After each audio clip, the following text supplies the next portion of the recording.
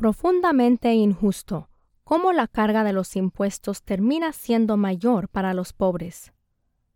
Los estados podrían contribuir a reducir la desigualdad, pero sus sistemas tributarios la empeoran, señala este reportaje del Center for Public Integrity. En casi todos los residentes de menos recursos pagan una proporción mayor de sus ingresos que los más adinerados. Este reportaje fue publicado por el Center for Public Integrity en septiembre de 2022.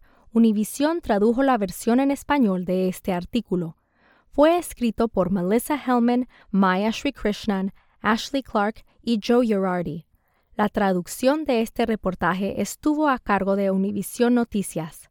Narración proporcionada por mí, Liliana Castelblanco. Aberdeen, Washington.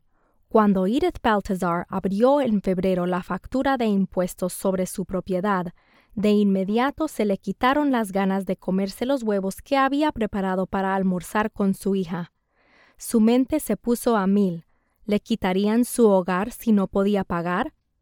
La hija lloró. La familia se encontraba ante una decisión muy difícil: pagar los impuestos sobre su propiedad o $2,000 en medicamentos para la diabetes. Los impuestos salieron ganando. A veces tienes que elegir pagar los impuestos a la propiedad en lugar de pagar la factura del agua o alguna otra cosa, dijo Baltazar al recordar la estresante experiencia durante una entrevista realizada en julio. Los residentes de menores ingresos en el estado de Washington, donde vive Baltazar desde que se mudó de México en 1993, dedican casi 18% de sus ingresos anuales a pagar impuestos estatales y locales, mientras que los más ricos desembolsan un 3%. Todos menos un puñado de estados obligan a los pobres a contribuir una proporción mayor de sus ingresos para pagar impuestos que la de sus residentes adinerados. Economistas llaman a este enfoque regresivo. En el país, los que tienen menores ingresos dedican una proporción de su salario 54% mayor para pagar impuestos estatales y locales que los que tienen más ingresos, de acuerdo al Institute on Taxation and Economic Policy, ITEP, por sus siglas en inglés. Esas políticas tributarias golpean más duro a las comunidades de color. Los inmigrantes indocumentados contribuyen miles de millones de dólares en impuestos estatales y locales, de acuerdo con estimados del ITEP y otros grupos. Sin embargo, no son elegibles para recibir muchos servicios o reembolsos financiados por impuestos.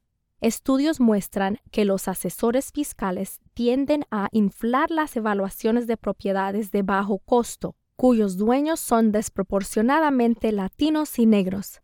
Las facturas tributarias más elevadas incrementan las probabilidades de que ocurra lo que Baltazar temió: perder la vivienda. Todo esto significa que los sistemas tributarios estatales y locales que podrían contribuir a aliviar la creciente desigualdad económica en Estados Unidos están, en cambio, empeorando el problema. El sistema federal también incrementa la desigualdad, con vacíos legales que le otorgan exenciones fiscales masivas a las personas con un muy alto patrimonio. Pero el Servicio de Impuestos Internos, IRS en inglés, no obliga a los residentes de bajos ingresos a llevar la carga relativa más grande. La mayoría de los estados sí lo hace.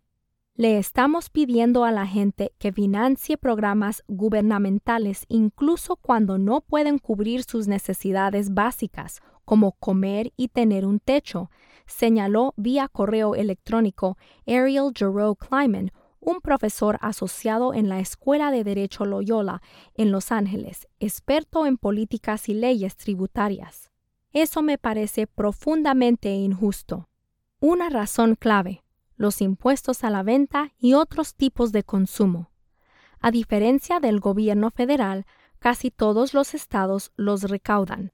Gasta $50 para comprarle ropa a tu hijo y pagarás el mismo impuesto que cualquier otra persona en tu área, sin importar el ingreso.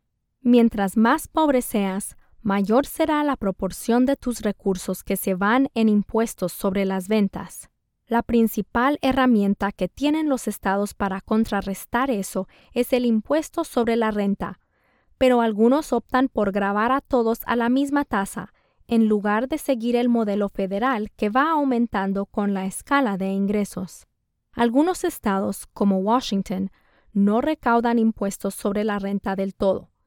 Estos lugares en especial cuentan mucho con los impuestos sobre las ventas y otras fuentes de ingresos que hacen que la gente pobre contribuya más. La forma en la que un estado decide recaudar fondos tiene un impacto no solo en quién paga más, sino también en cuántos ingresos genera para financiar servicios públicos.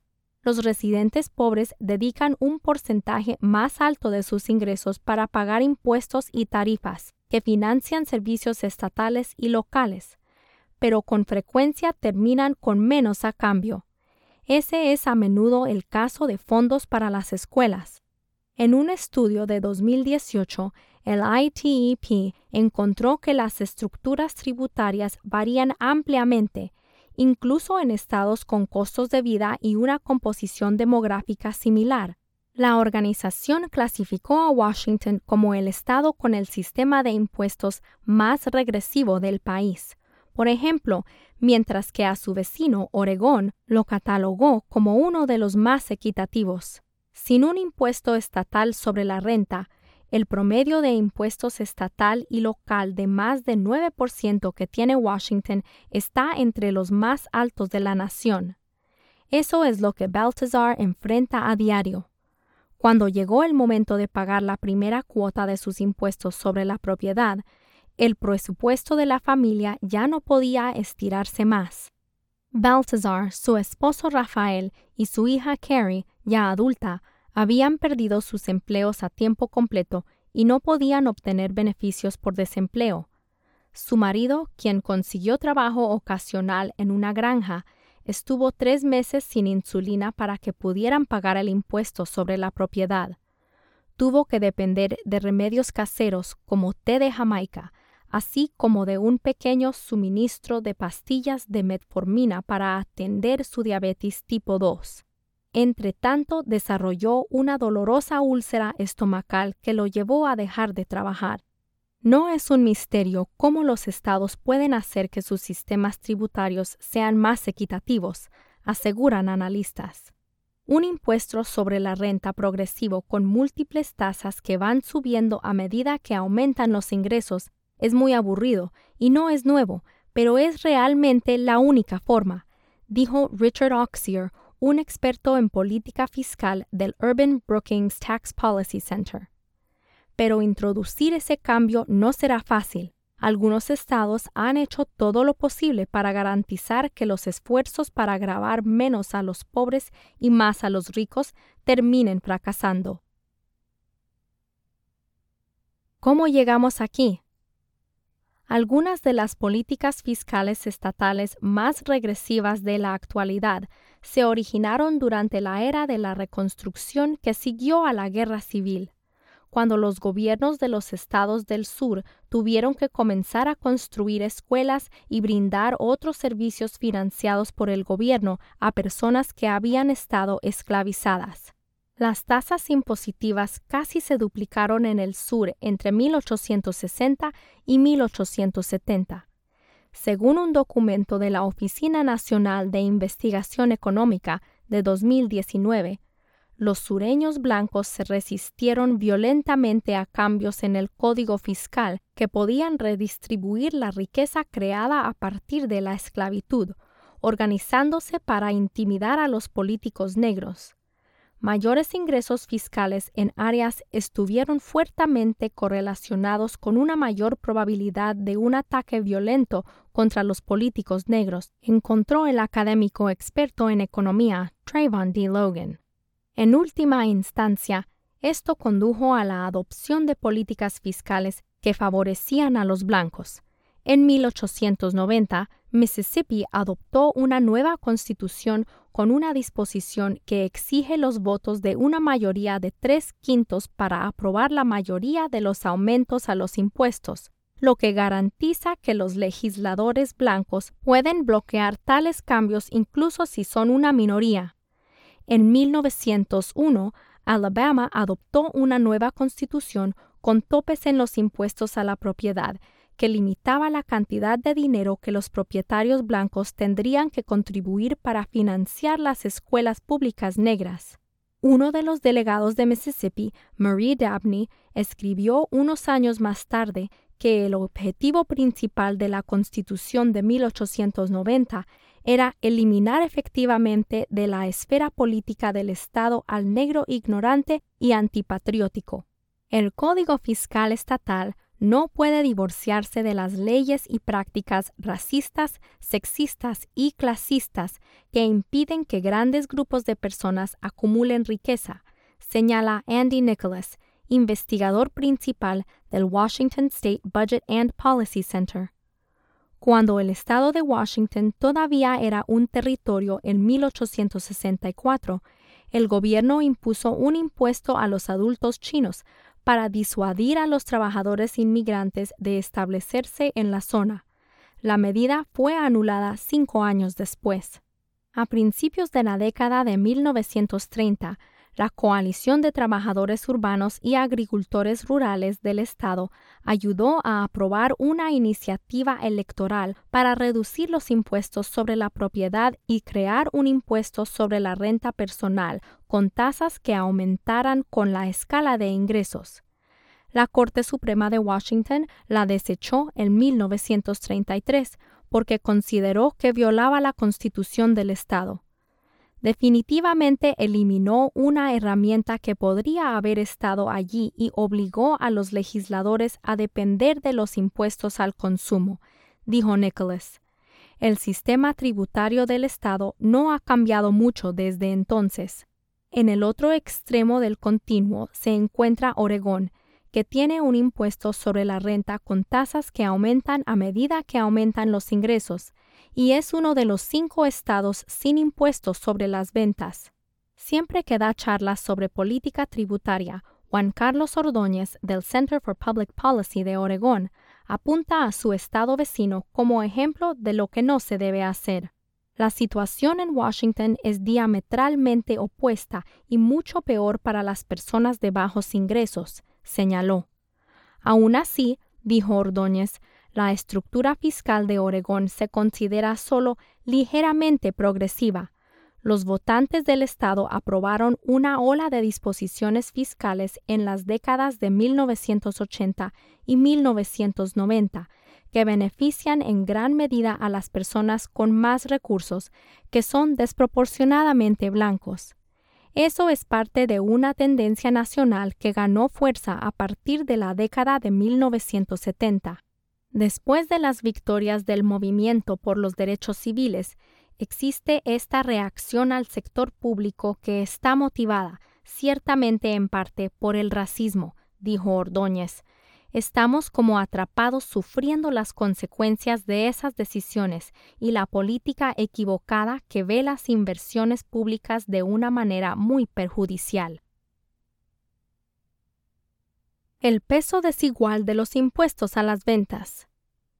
En 2005, el entonces presidente George W. Bush recurrió a expertos para recomendar reformas al Código Fiscal Federal, un cambio que desaconsejaron: reemplazar el impuesto sobre la renta con un impuesto federal sobre las ventas.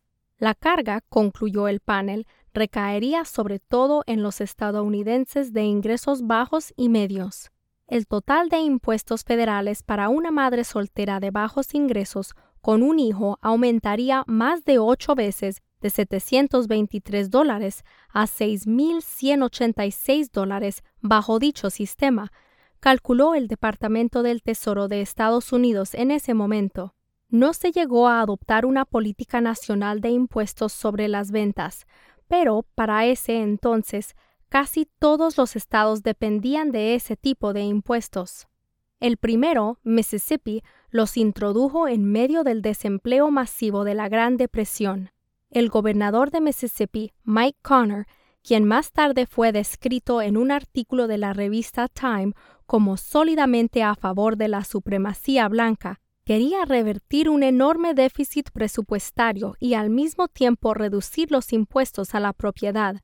Luisiana, que creó su primer impuesto sobre las ventas varios años después, en 1938, tiene hoy la tasa combinada estatal y local de impuestos sobre las ventas más alta del país, con un 9,55%, según la Tax Foundation. Su índice de pobreza, por su parte, es 50% más alto que el promedio nacional. La gran dependencia de Luisiana en los ingresos por impuestos sobre las ventas exacerba la brecha de riqueza entre familias blancas y negras, según un informe de 2021 del Louisiana Budget Project, que utilizó datos de ITEP. Principalmente debido al impuesto sobre las ventas, los hogares negros allí pagan en impuestos la proporción más alta de sus ingresos, mientras que los hogares blancos desembolsan la más baja, encontró el estudio. No se equivoquen, las comunidades de bajos ingresos y de color de Luisiana están subsidiando impuestos más bajos para los hogares ricos y las corporaciones a través de nuestras altas tasas de impuestos sobre las ventas, dijo Neva Butkus, analista de política estatal en ITEP. Los problemas que los altos impuestos a las ventas causan a las familias de bajos ingresos no son solo financieros. Una madre en Alabama fue denunciada recientemente ante el Departamento de Recursos Humanos del Estado, que incluye a los servicios de protección infantil, por no enviar pañales a la guardería cuando no podía pagarlos, dijo Lindsay Gray, directora ejecutiva del Banco de Pañales Bundles of Hope en Birmingham, una organización sin fines de lucro. Los impuestos sobre las ventas estatales y locales combinados de Birmingham son incluso más altos que el promedio de Luisiana. Los que no tienen problemas económicos pueden pensar que los casi $5 del impuesto sobre las ventas de los $50 de los pañales no es mucho, pero realmente impacta a una familia enormemente, dijo Gray. Cuando las familias literalmente tienen $0, esos $5 una y otra vez realmente suman y pueden ser realmente devastadores, dijo. Cada 25 centavos y cada dólar cuentan cuando las familias viven en la pobreza. ¿Cuál es la vía para lograr unos impuestos más equitativos? Los gobiernos estatales y locales tienen principalmente dos herramientas para hacer que los impuestos sean más equitativos, dijo Jerome Kleiman de la Facultad de Derecho de Loyola. Reducir los impuestos que pagan las personas de bajos ingresos a través de estructuras de impuestos sobre la renta más progresivas y mediante la transferencia de fondos a través de programas y reembolsos, como las versiones estatales del crédito tributario por ingreso del trabajo del IRS. Todo es parte del mayor costo de ser pobre, dijo Jerome Kleiman, sobre los impuestos que afectan más a las personas de bajos ingresos. Pero en el caso de los impuestos, es un costo impuesto consciente e intencionalmente por los gobiernos, lo que en teoría significa que podemos hacer algo al respecto con relativa facilidad. 34 estados, además de Washington, D.C. y Puerto Rico, tienen esos tipos de créditos fiscales, aunque la mayoría son pequeños. Si bien los inmigrantes indocumentados no son elegibles para recibir créditos fiscales federales por ingreso del trabajo, varios estados, incluidos California, Colorado y Maine, han ampliado su crédito fiscal para incluir a todos los trabajadores que cumplan con los requisitos, independientemente de su estado migratorio. Washington, D.C. hizo lo mismo este año y está ampliando su crédito para igualar el monto federal para el año fiscal 2026, algo que ningún otro estado ha hecho. Los funcionarios financiaron eso y otras partidas presupuestarias para ayudar a los residentes de bajos ingresos, al cambiar las tasas y los tramos del impuesto sobre la renta el año pasado.